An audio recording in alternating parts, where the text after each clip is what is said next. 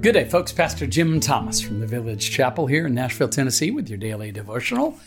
Reading once again from The Set of the Sail by A.W. Tozer.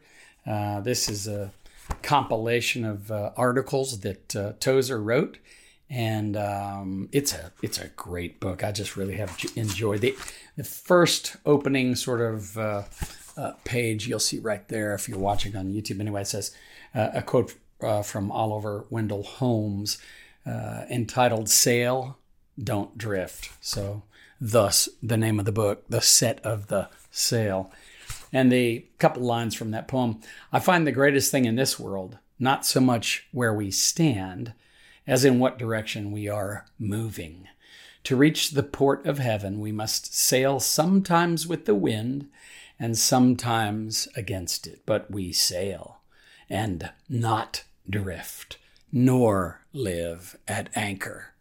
That from Oliver Wendell Holmes, quoted in just inside the cover of A.W. Tozer's The Set of the Sail. This particular short essay or article that he wrote is called "What Profit in Prayer?" And I know that if you're a person who has ever asked the question, is prayer effective? Does it work? If you've ever asked that kind of question, you'll really, I think, benefit from what Tozer has to say here, as I read it just a little bit earlier. The skeptic in the book of Job asks the disdainful question, what is the Almighty that we should serve him? And what profit should we have if we pray unto him? So you can see that question that you and I have asked, what profit should, does prayer really work? What profit should we have if we pray to him? That's a pretty old question. It's been around for a long, long time. And I love the Bible, all the way back to the book of Job, is so clear, so honest with us. This is God's holy word. And yet God included in that a bit of Job asking that same kind of question. And that you and I have. And I just appreciate that kind of connection, that God is willing to have that door open for us to ask our questions. And he doesn't get angry with us for having questions. He just wants us to come to him. Well, let's see what else Tozer has to say here. The whole tone of the remark shows that it is meant to be rhetorical. The doubter, believing the question could have no answer, tossed it off contemptuously and turned away, like Pilate, without waiting for a reply. But we have an answer. God himself has supplied it, and the universal consensus of the ages has added on an amen at the end of our prayers, which means verily or truly. In the 11th chapter of Hebrews, we have a long list of benefits which faith brings to its possessors. And here he just gives a few: justification, deliverance, fruitfulness, endurance, victory over enemies, courage, strength, and even resurrection from the dead. These are all from the book of Hebrews, 11th chapter, a long list of benefits which faith brings to its possessors. And everything, Tozer says, that is attributed to faith might be, with equal truth, be attributed to prayer. For faith and true prayer are like two sides of the same coin. They are inseparable, says Tozer.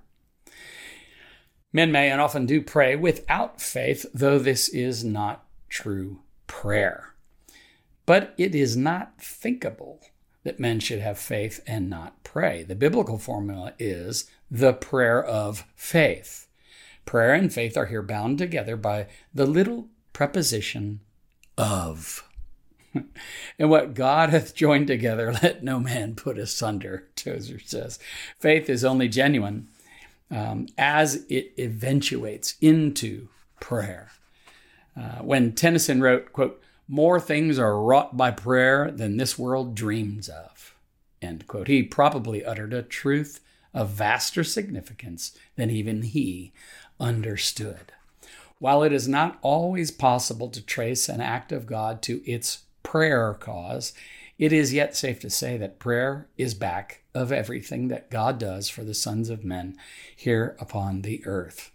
One would gather as much from a simple reading of the scriptures. What profit is there in prayer? much every way. Whatever God can do, faith can do, and whatever faith can do, prayer can do, when it is offered in faith. An invitation to prayer is, therefore, an invitation to omnipotence, for prayer engages the omnipotent God and brings him into our human affairs. Now, don't think he's just telling us that you are God and that you're omnipotent. He's not saying that at all. But he is giving us a reminder of who it is we're talking to when we're praying, who it is that welcomes us to commune with him through our prayers. Prayer engages the omnipotent God and brings him into our human affairs. Nothing is impossible to the person who prays in faith, just as nothing is impossible with God. This generation has yet to prove all that prayer can do for believing men and women, says Tozer. It was a saying of George Mueller that faith grows with use. If we would have great faith, we must begin to use the little faith we already have. Put it to work by reverent and faithful praying, and it will grow and become stronger day by day. You see the characteristics that he, as he described prayer as reverent and faithful praying. Reverent before Almighty God, whose sovereign will we are in pursuit of. Faithful praying, that is, faithful to his word, faithful to his will, faithful to his purposes. Let's pray to that end. And that's the prayer that God always answers when we're praying according to his will. According to the Bible, we have because we ask, says Tozer, or we have not because we ask not. It does not take much wisdom to discover our next move. Is it not to pray and pray again and again till the answer comes? God waits to be invited to display his power on behalf of his people. The world situation is such that nothing less than God can straighten it out. Let us not fail the world and disappoint God by failing to pray. Man, I've got to read those last two sentences again. I don't know about you, but I need to hear that right now. The world's situation is such that nothing less than God, and then by the way, in parentheses, I'd add, and that's everything except God. Nothing less than God can straighten it out. Yeah. Let us not fail the world and disappoint God by failing to pray. A.W. Tozer from the Set of the Sail. And his essay is called What Profit in Prayer? And that profit is not Prophet, it's Profit. In other words, what does prayer do? Is it efficacious? Is it effective? Does it accomplish anything? Does prayer work, as C.S. Lewis asks in one of his essays, which I so enjoy? But that's A.W. Tozer from the Set of the Sail. Now let's appropriately close in prayer. Lord, thank you. Thank you that you're sovereign, that you're good, that in you we find our greatest needs met. And so we come before you, place ourselves before you, place our world before you. We place our families before you. We place our needs before you. We bring to you our worship and praise because you're the only one worthy of them. You're the only one, when we praise you, we're doing what you designed and created us to do.